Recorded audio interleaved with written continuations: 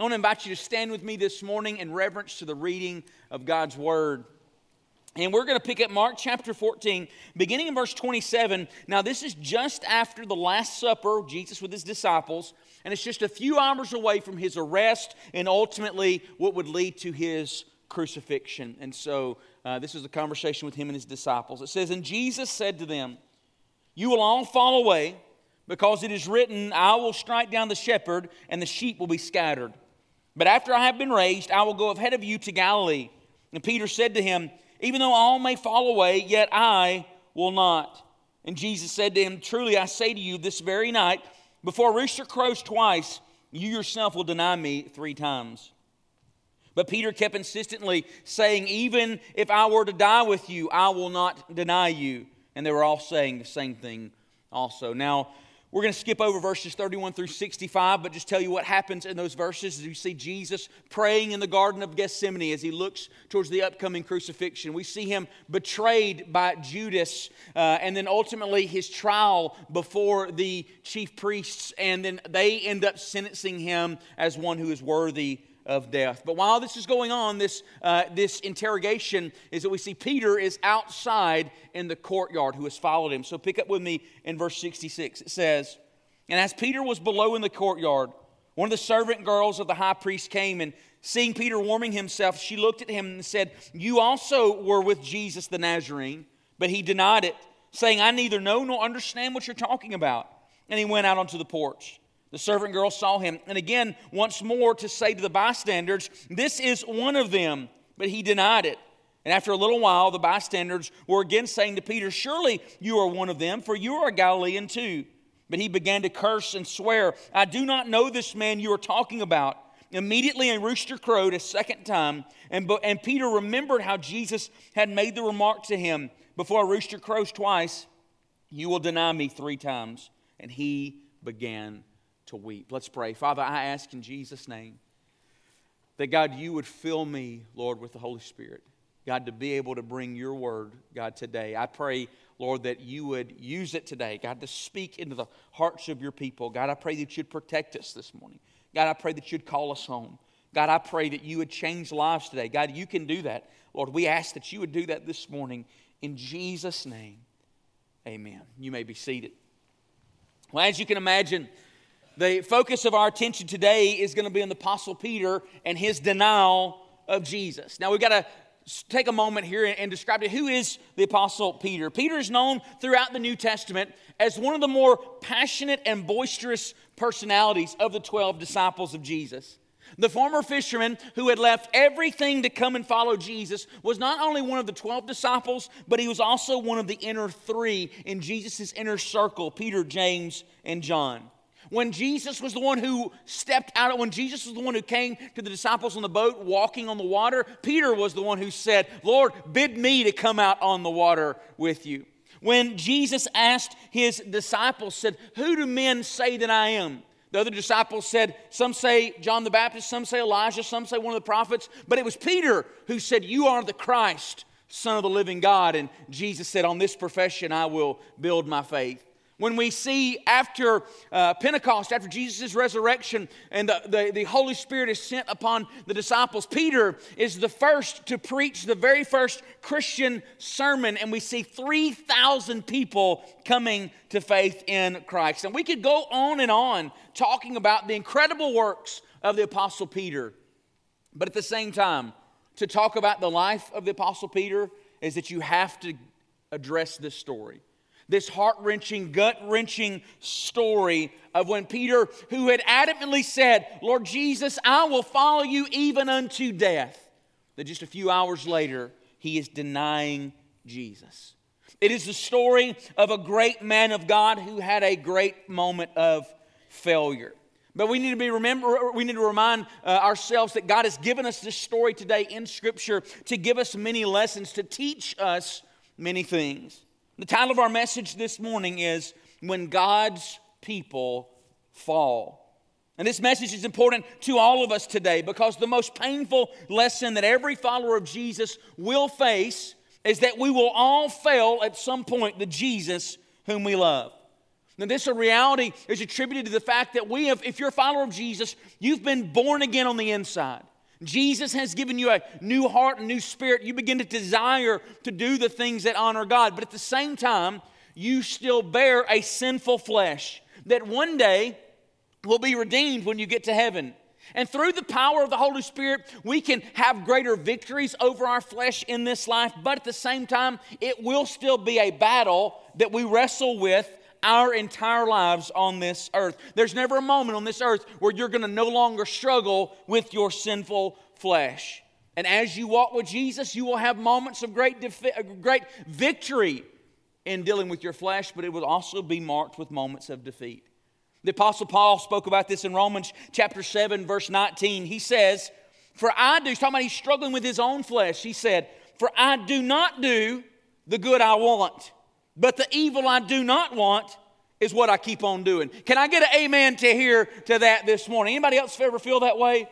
The things that I want to do, oh God, are the things that I don't do. And the things that I don't want to do are often the things that I do. And this marks a picture of the struggle inside of believers. You know, the Bible says in Galatians that we are flesh and spirit if you're a follower of Jesus. And these two are in opposition to one another. There's a battle that rages within us. And often we fail. Christian failure can look like when you lose your temper in the presence of those in whom you're trying to point to Jesus, even though you wish that you would not have. Christian failure can look like you as a wife and you understanding that God has called you to respect your husband, but in the moments where your husband begins to lead, if it's a direction that you don't necessarily want to go, respect kind of goes out the window.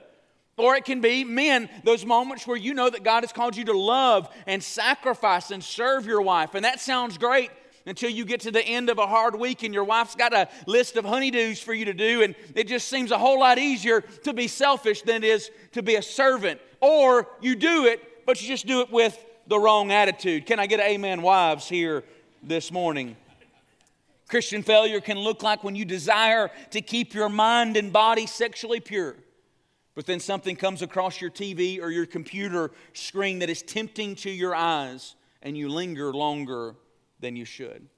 Truly, for all of us as Christians, we would agree with what Jesus said in John chapter 8 that says, "Let he who is without sin cast the first stone." And at that word, all of us drop our stones, do we not today?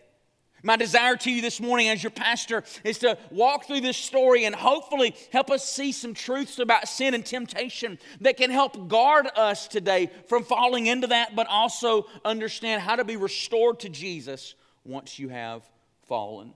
So if you're keeping notes this morning, our first truth today is this. Our first truth to notice in this text is that when God's people fall, rarely is it something that is preferred. Now we see from the beginning of this chapter, the Apostle Peter was far from being someone who desired to fall into sin, to dishonor God. As we see when Jesus began to say to his disciples that you will all be scattered away, he said in verse 29, "Even though all may fall away, yet I will not." And as Jesus goes on even to tell him even further, "But no, Peter, you will, and before the rooster crows twice this day, you will have denied me 3 times. He insistently says again, "But no, Lord, even if I have to die with you, I will not deny you."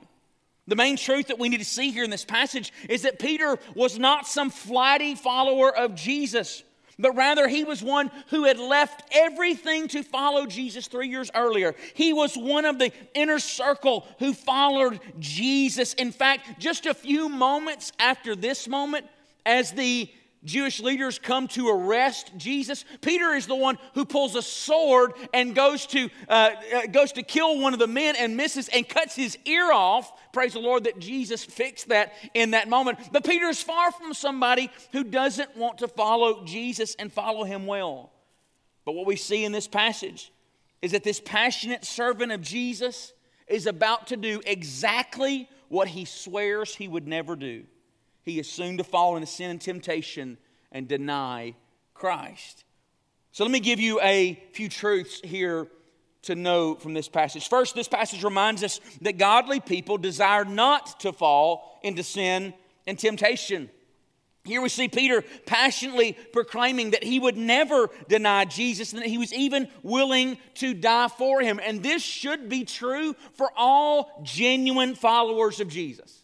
If you're a follower of Jesus here this morning, we should not be a people who are flighty about our aspects of discipline and trying to honor the Lord. We should be a people who want to truly honor Jesus in everything that we say and do.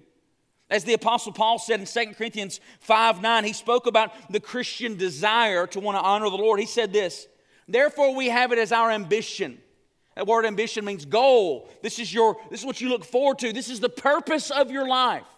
That whether at home, meaning living on this earth, or absent, meaning even after I die, to be pleasing to Him. Think about that.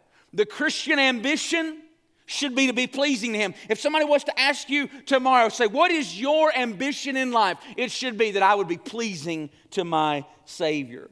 Now, there are many reasons why we should desire to honor the Lord Jesus in everything in our lives, how we should desire to avoid sin and temptation. Let me give you a few of those reasons. First, godly people desire not to fall into sin and temptation because of their love for Jesus. Because He's our Savior and we love Him. And in John chapter 14, verse 15, Jesus said to His disciples, "If you love me, you will keep my commandments." You know, it was out of Peter's great love for Jesus that he said, "I will follow you even unto death." Now, church family, there are moments when our obedience has to be driven out of dedication and not necessarily devotion. There's times when my heart leads my obedience. There's times when, man, I love Jesus so much that my obedience just comes right after it. But then there are times when my obedience has to lead my heart. I know that this honors God whether I feel it or not, and that's a good and right thing. But we all know that at the basic level, the foundational level in every relationship, that love is the best foundation for ongoing obedience. Church family, I just want to ask you a very simple question today. Do you love Jesus? Now, not just kind of rush through that, but let that linger in our souls just for a second. Do you love Jesus? From the outside opinion of those around you, from what your family and friends would say, people that you work with, people around you, just from even those who see you at church, do you love Jesus? And that was one of the main reasons why Peter said, "I will follow you, Lord, even unto death." Another reason why godly people desire not to fall into sin and temptation is because of the desire to be loyal to Jesus, out of loyalty to Jesus. In the same way that Peter's devotion to Jesus was likely driven by his love, it was also likely driven by his loyalty. He wanted to be loyal to his master in whom he followed.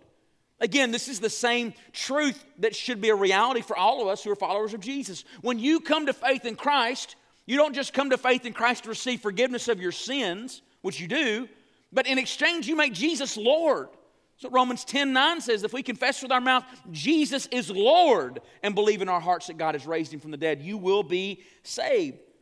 A great verse for you to memorize this morning, I would say every Christian needs to memorize at some point in their life, is Galatians 2:20. It says, "For I have been crucified with Christ, and it's no longer I who live, but Christ who lives in me. And the life I live in the flesh, I live by faith in the Son of God who loved me and gave Himself up for me." Do you hear what that says there? Paul says, I have been crucified with Christ. I'm not here anymore. The life I live now, I live for the glory of the Son of God. This is loyalty to the Master in your life. I remember being a teenager when I heard my pastor, Dr. Steve Gaines, preach one Sunday morning. At the conclusion of his story, conclusion of his message, he told the story of Polycarp. Polycarp was one of the first Christian early church fathers. His time frame was just after the biblical account, and he was a big pastor there in Rome. And one of the rules that Caesar had done to basically bring in all of his subjects all over the Roman Empire was that every Roman citizen was required to light incense every day and say, "Caesar is Lord." And anybody who did not, is that they would be burned alive at the stake. And so word got out about these Christians, these people who would not say Caesar is Lord. And so they began to research and find out who is the leader. And one of the pastors there in Rome was a man named Polycarp. So they sent an entire Roman garrison to his house of centurions to bring him out and ultimately to burn him at the stake. When they came to his home, they didn't find this religious revolutionary. They found an old, kind, sweet man who invited these soldiers into his home. He washed their feet, and he put a meal before them, and he served them.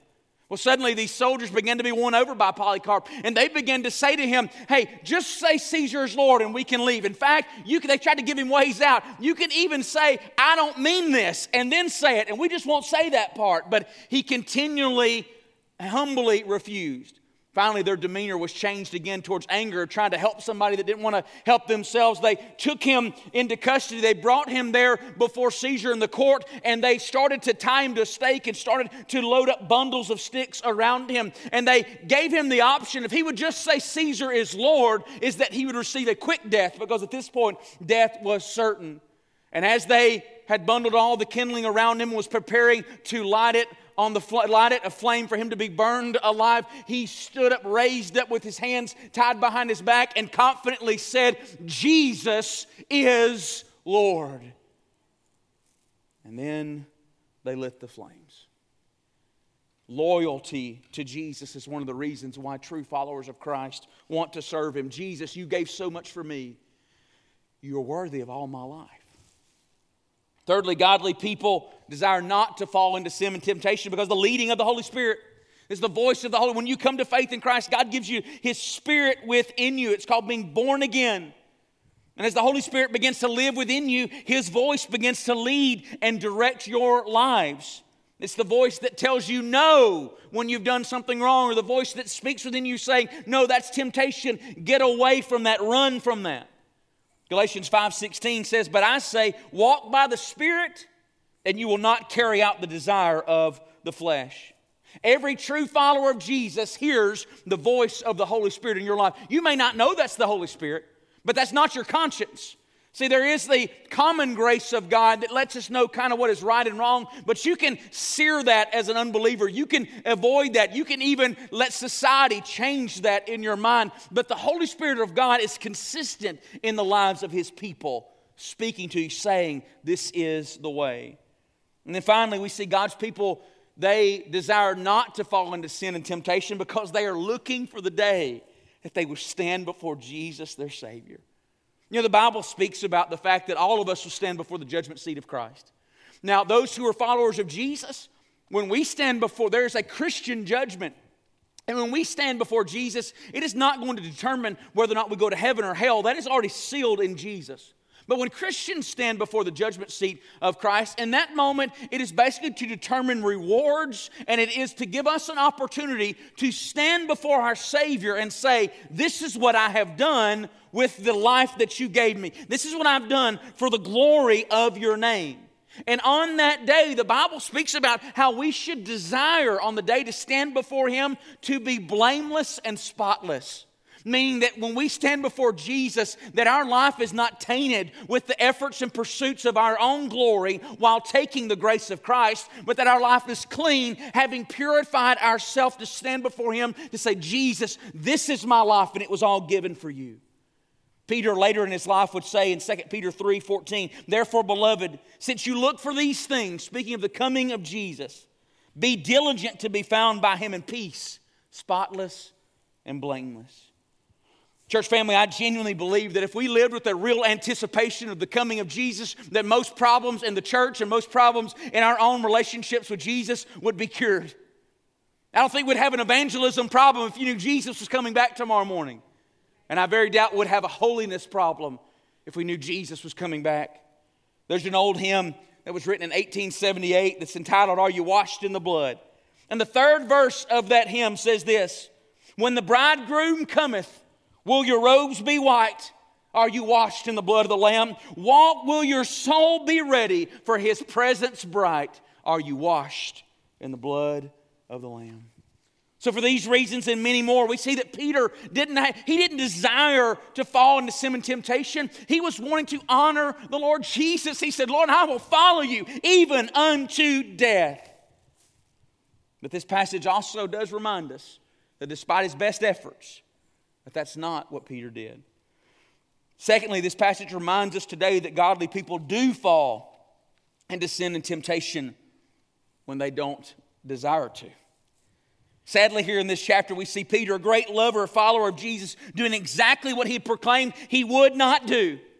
Look in verse 67, it says, and seeing Peter warming himself, Peter's in the courtyard, he's with the soldiers there. The Bible says he's warming himself by a fire. She looked at him and said, you also were Jesus the Nazarene. Look in verse 68, this first few words. But he denied it. He denied it. Here we see the first of Peter's 3 denials of Jesus. Of all the things we could talk about in this passage, the main truth we see this morning is that Peter ultimately fell into the sin that he had proclaimed he would not do. Sadly, every Christian in this room, including me, your pastor, knows moments like this. Moments when even despite our best intentions, you end up doing what you had hoped and proclaimed that you would not do. Moments when despite your best efforts to please God, you end up doing something that you know grieves the heart of God. And we end up doing what we talked about earlier in Romans chapter 7 with the Apostle Paul talked about, I do the things that I don't want to do. In 1 John chapter 1:8, a book written to Christians, it reminds us of the fact that Christians, we will still struggle with sin. It says in verse 8, if we say we have no sin, we are deceiving ourselves, and the truth is not in us. If you're ever in a counseling situation with somebody and they say, well, man, tell me about any sin in your life. And they're like, hey, man, I'm good. I don't struggle with that at all. You can be assured that they're lying. Even whether they know it or not, the Bible affirms that the wandering, sinful flesh of even the greatest followers of Jesus is a reality over and over again. Here we see Peter denied Christ. Thomas said, I won't believe unless I can put my hand in his side. And Paul would go on to call himself the chief of all sinners. Another hymn that is famous in the church was written in 1758. It's called Come Thou Fount.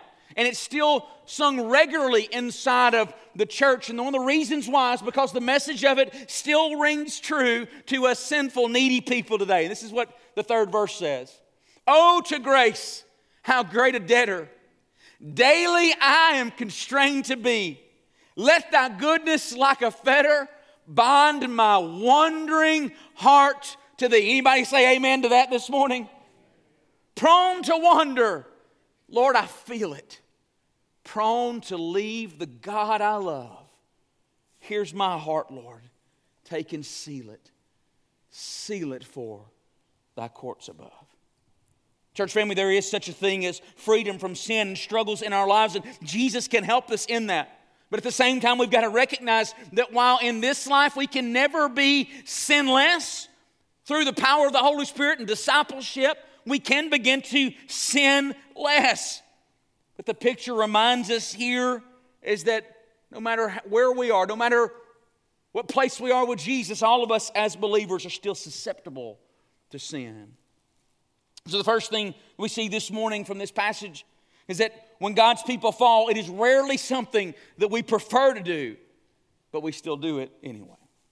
Our second truth to notice in this text is that when God's people fall, it is often something that we can be perceived. It is something that can be seen. You know, the story of the Apostle Peter falling into sin in this passage by denying Jesus serves not only to show us that Christians can fall, but it also can help show us how people fall into sin, what it looks like when we do.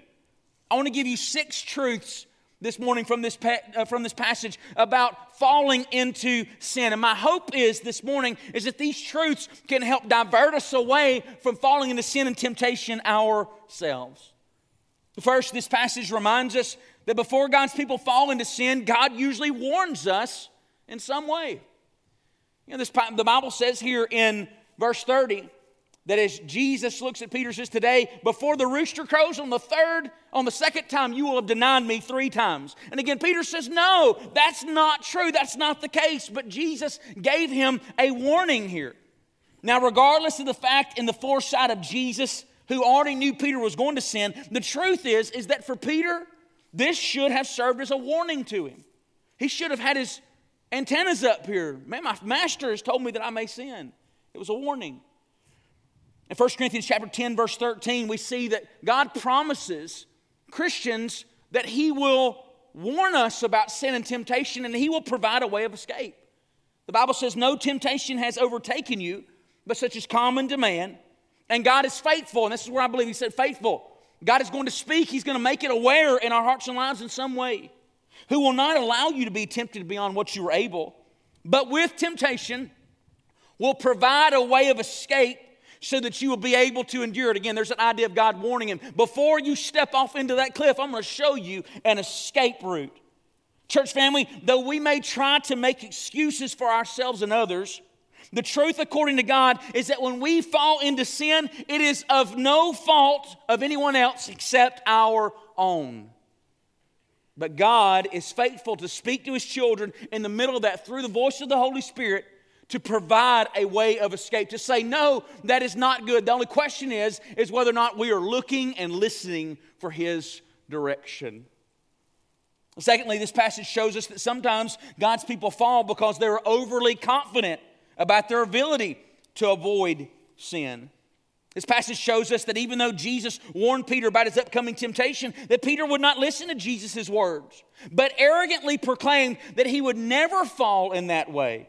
Look at verse 31. The Bible says, and Peter kept insistently saying, even if I have to die with you, I will not deny you.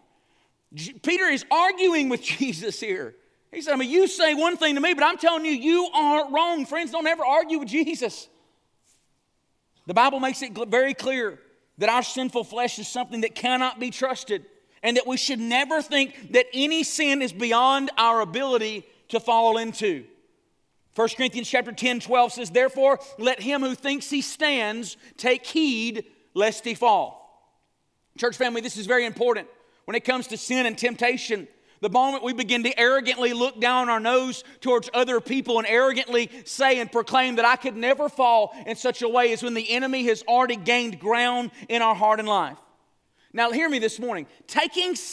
Not taking sin lightly and not being overly confident towards sin does not mean that we're supposed to walk around in fear, to be afraid that I'm going to mess up, to be afraid that one day I'm going to lose my reputation for the gospel, to be afraid that one day I'm going to do something to compromise my marriage. That's not what God calls us to do, is to walk in fear. Walking in fear is not being humble.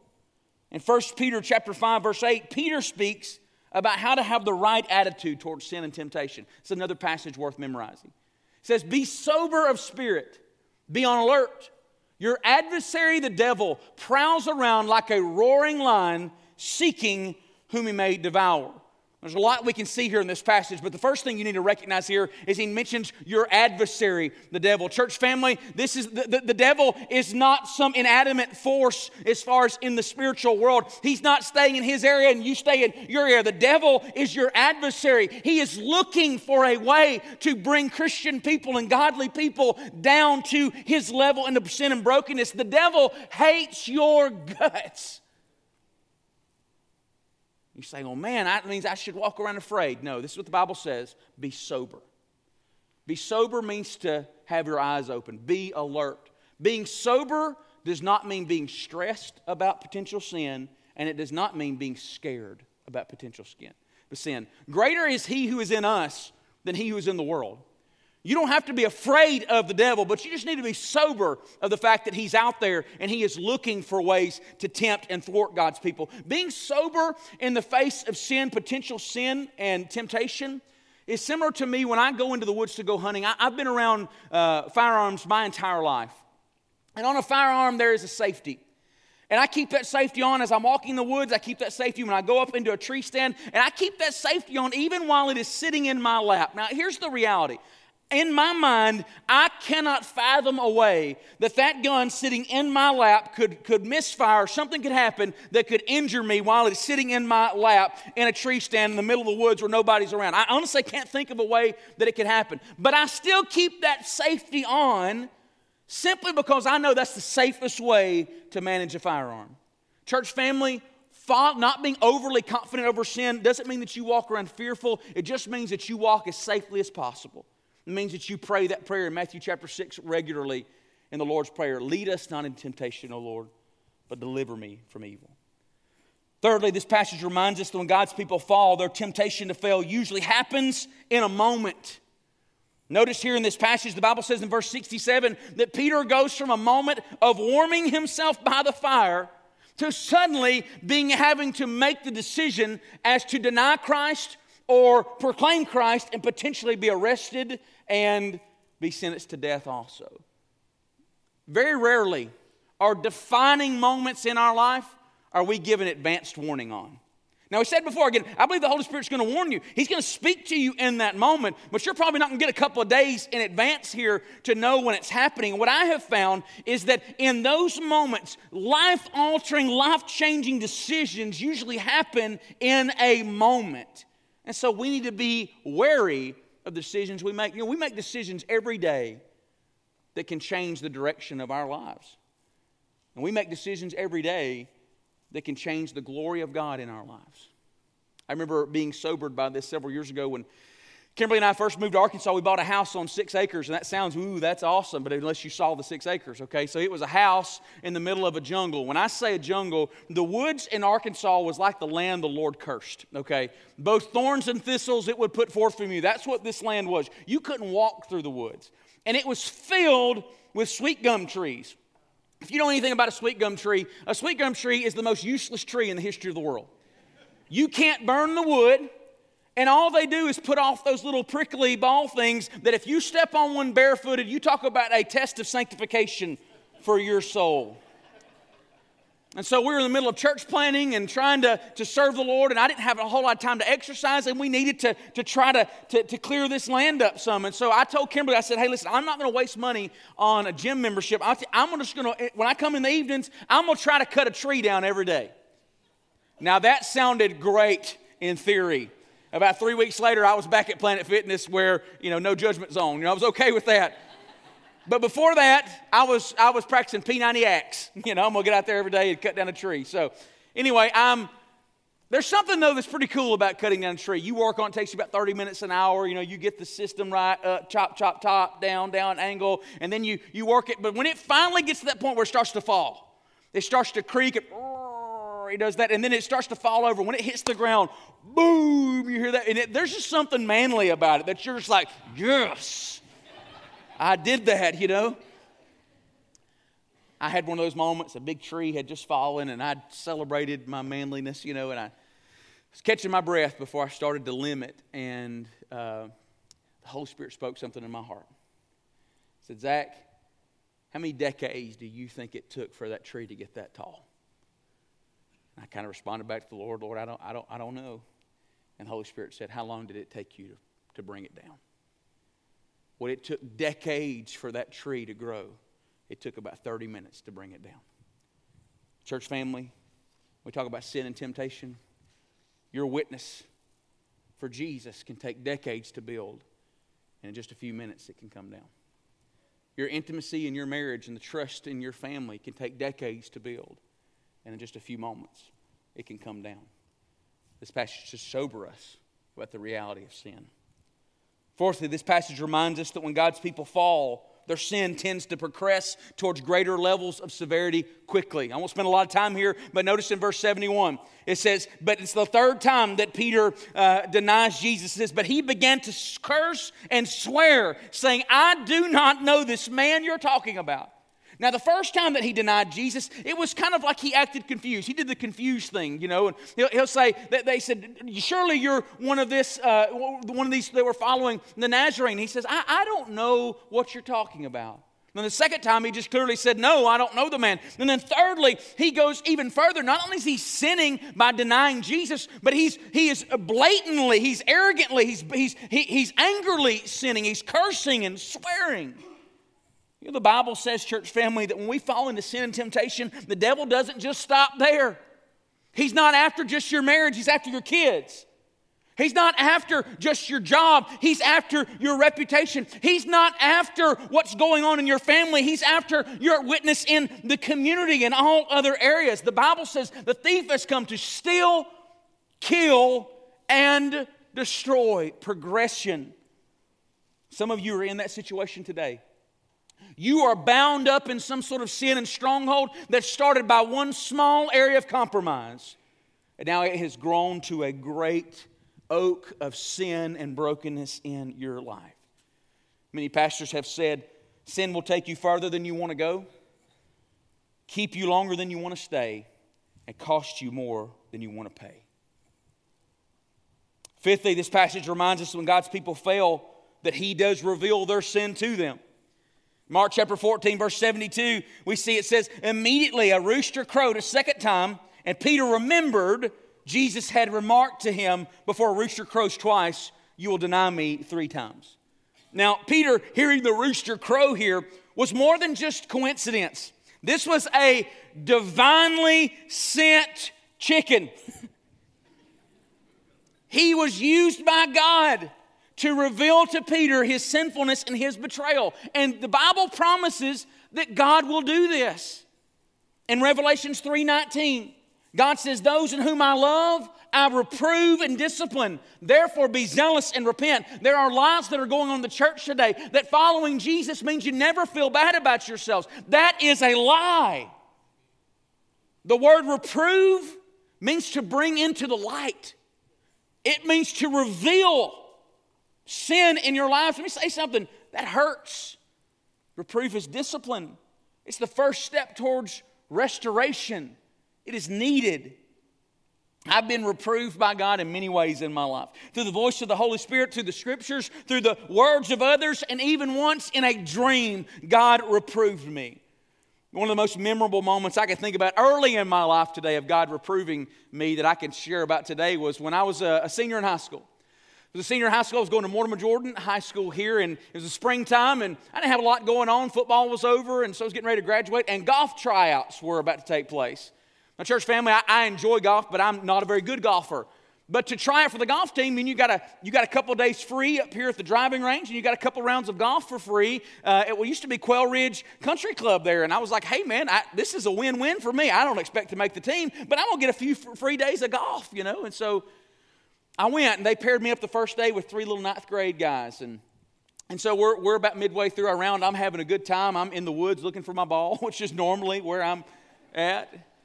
And the same day was the same day that the Gardendale High School golf team was also trying out for their golf team. And if you know anything about this area, there's a little bit of animosity, in that relationship there. And I can hear in the woods, I look out through the woods and I see these little 9th grade guys that are playing. I see them talking to some Gardendale guys on the next hole. And I got in the woods and I walk out and they've kind of got their heads hung and their shoulders slumped a little bit. And I said, hey guys, what's wrong?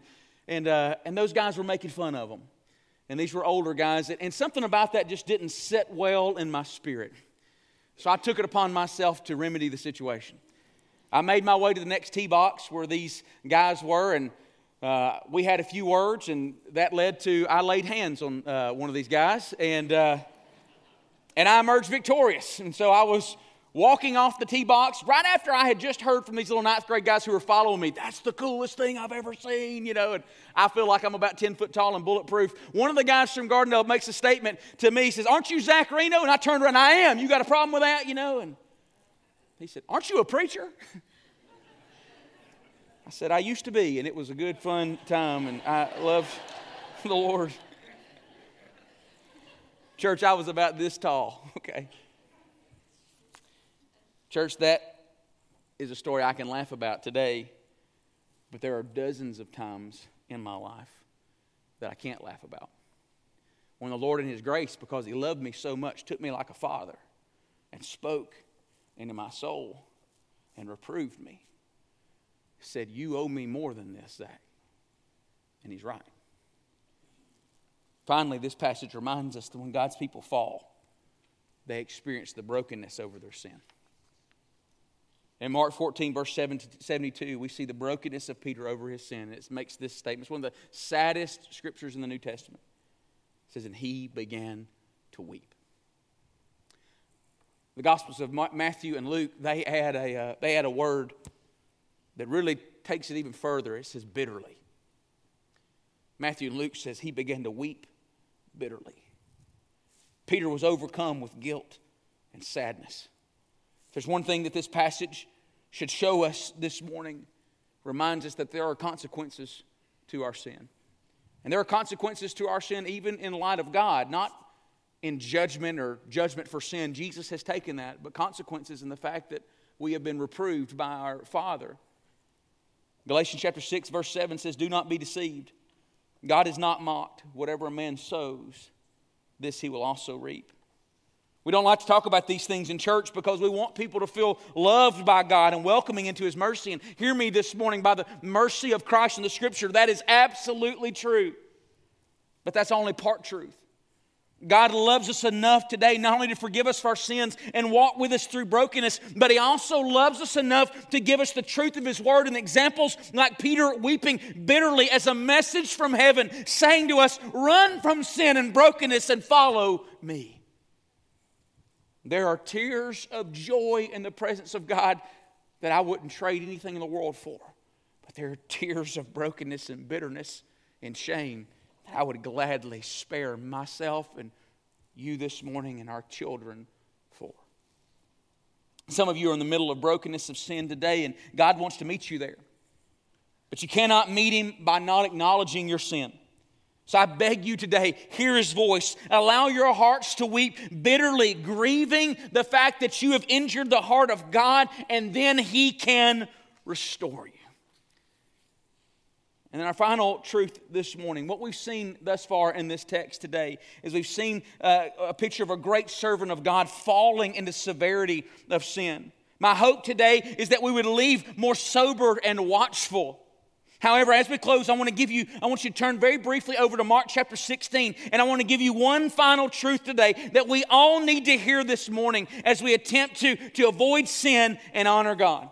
Now, Mark chapter 16, very briefly here, I asked our instrumentalists to go ahead and begin to come and play softly here, but as they come, this is what's going on in Mark chapter 16. Jesus has already died.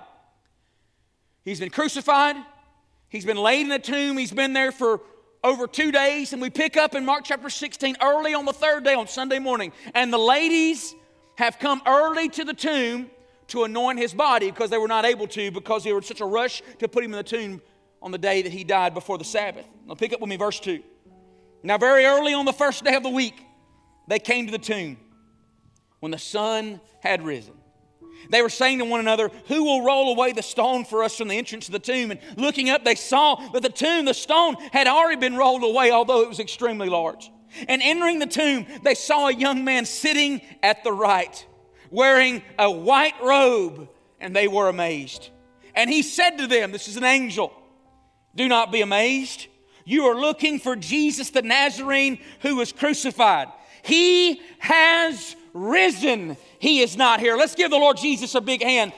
Praise Him that He's alive today. Behold, here's the place where they've laid Him. And then you get to verse 7. And this is the reason why the angel was there in the first place. The word in the Greek for angel is angelos. It means messenger. Angels don't speak of their own accord. They're just postal carriers. They're there to bring you what God told them to say. This angel had been sent by Jesus. And this is what he says. But go and tell the disciples and Peter, He is going ahead of you to Galilee, and there you will see Him, just as you told him. Now again, there's so much beauty in that passage. And again, when we're talking about Easter Sunday, man, and by far the greatest message you need to hear in Mark 16 there is that He is not here, He is risen. Okay, that's the greatest truth. But something that we could very easily read past there in the excitement of the resurrection is this moment where Jesus tells the ladies to go and tell the disciples and Peter where I'm going. See, what's happening here is that Jesus knows That now Peter, in the grief of his fall, in the grief of the fact that he has basically traded in his followership of Jesus, in just one moment, Peter has cashed in 3.5 years of following Jesus by denying him. But in the grace and mercy of God, Jesus has a different picture. And so if he had just said, go and tell the disciples, Peter probably doesn't show up. Peter doesn't feel like he's worthy to be a disciple anymore. He doesn't feel like he's worthy to receive the love and mercy. He's definitely not worthy of serving him anymore. So Jesus gives the angel a message that he couldn't miss. He says, go and tell the disciples and Peter, come and find me. What he's saying to him is that, Peter, you may have given up on me, but I haven't given up on you. Our last truth this morning is that when God's people fall, God in His grace pursues them. Some of you need to know that this morning. Some of you came in here this morning and you have ran from God in the past, or you're running from God presently, and you still in your heart of hearts, you still feel like that God hasn't forgiven you. You still feel like that you're still batting from the last in the order, that you're not worthy to follow the Lord. But I want to tell you, over and over again in the Bible, we see God pursuing those who have fallen. He did it with Abraham. He did it with Moses.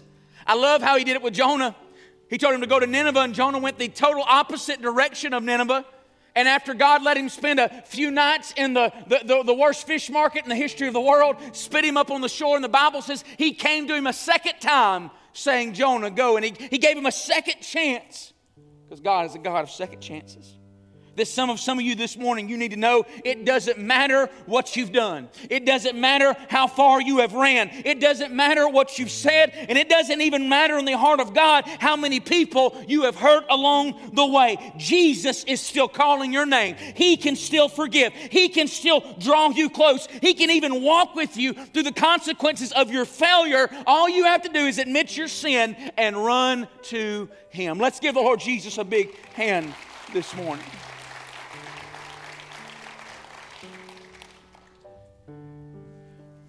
As I was praying and getting ready to come over here today and asking the Lord how to close this message, the Lord reminded me of a story. Luke chapter 15, Jesus tells the story of the prodigal son who goes to his father and says, Father, I want the inheritance that you owe me. The father's not dead yet. It's basically the most insulting thing you could have done. I want your money. I don't want your presence. He takes it, he spends it all. The Bible says on loose living, prostitutes, and all kind of drunkenness, all kind of things. Finally, he hits rock bottom. The Bible says that he is having to hire himself out to the people of that country, and he's feeding pigs, and he's so hungry, what he's feeding the pigs looks good to him. The Bible says he comes to his senses. He says, are not my father's servants eat better than this? He said, I'll go back to my father and I'll say I'm not worthy to be your son if you could just make me a servant. He's not trying to come back where he was. He's saying, if I could just work in your house, I won't even be your son anymore. So he starts to make his way home. And the Bible says that when his father saw him coming afar off, it's a picture of the father waiting and watching for he who has run. Some of you this morning, you need to know that if you ran from God, God's still watching for you. And He's still inviting you to come. I don't know where you are in your relationship with Jesus this morning. But I want you to know here today that if you look backwards in your life to moments in time where you were close to Jesus and not presently, that's not where God wants you to be. He is waiting for you to come home. Maybe you need to repent of some sin this morning. Again, you can't get there. There's no shortcuts in repentance. Call out your sin to God. Say, God, I'm sorry. Forgive me. And then let Him call your name. Say, come home. Some of you this morning, you just don't know Him. And that's really what it comes down to. You've lived your life for the kingdom of you your entire life, and you don't know Jesus as Savior and Lord. And today, you know the emptiness of your life, and you know that you need Him. This morning, He's calling you, come. Call out to Him. Say, Jesus, forgive me my sin. I believe that you died on the cross for me. I believe you rose again. And I ask you, save me, Lord Jesus. I give my life to you. And He can save you right there where you are and change your life forever. Church family, the worst thing we could do today is leave here the same way we walked in. this morning, what is God speaking to you? He may be warning some of you about some sin, some things that are coming up in your life, things you're getting close to, and He's calling you to start looking for that way of escape. Our pastors are going to be up front. If you need somebody to pray for you, you feel free to come forward.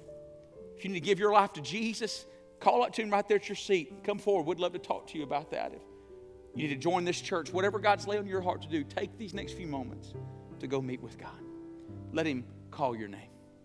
Would you stand? Our ministers are going to come. Father, I ask in Jesus' name, as Brother Ken comes to lead us in this song, Father, I ask you in Jesus' name, would you speak and draw people to yourself in these next few moments? In Jesus' name, amen.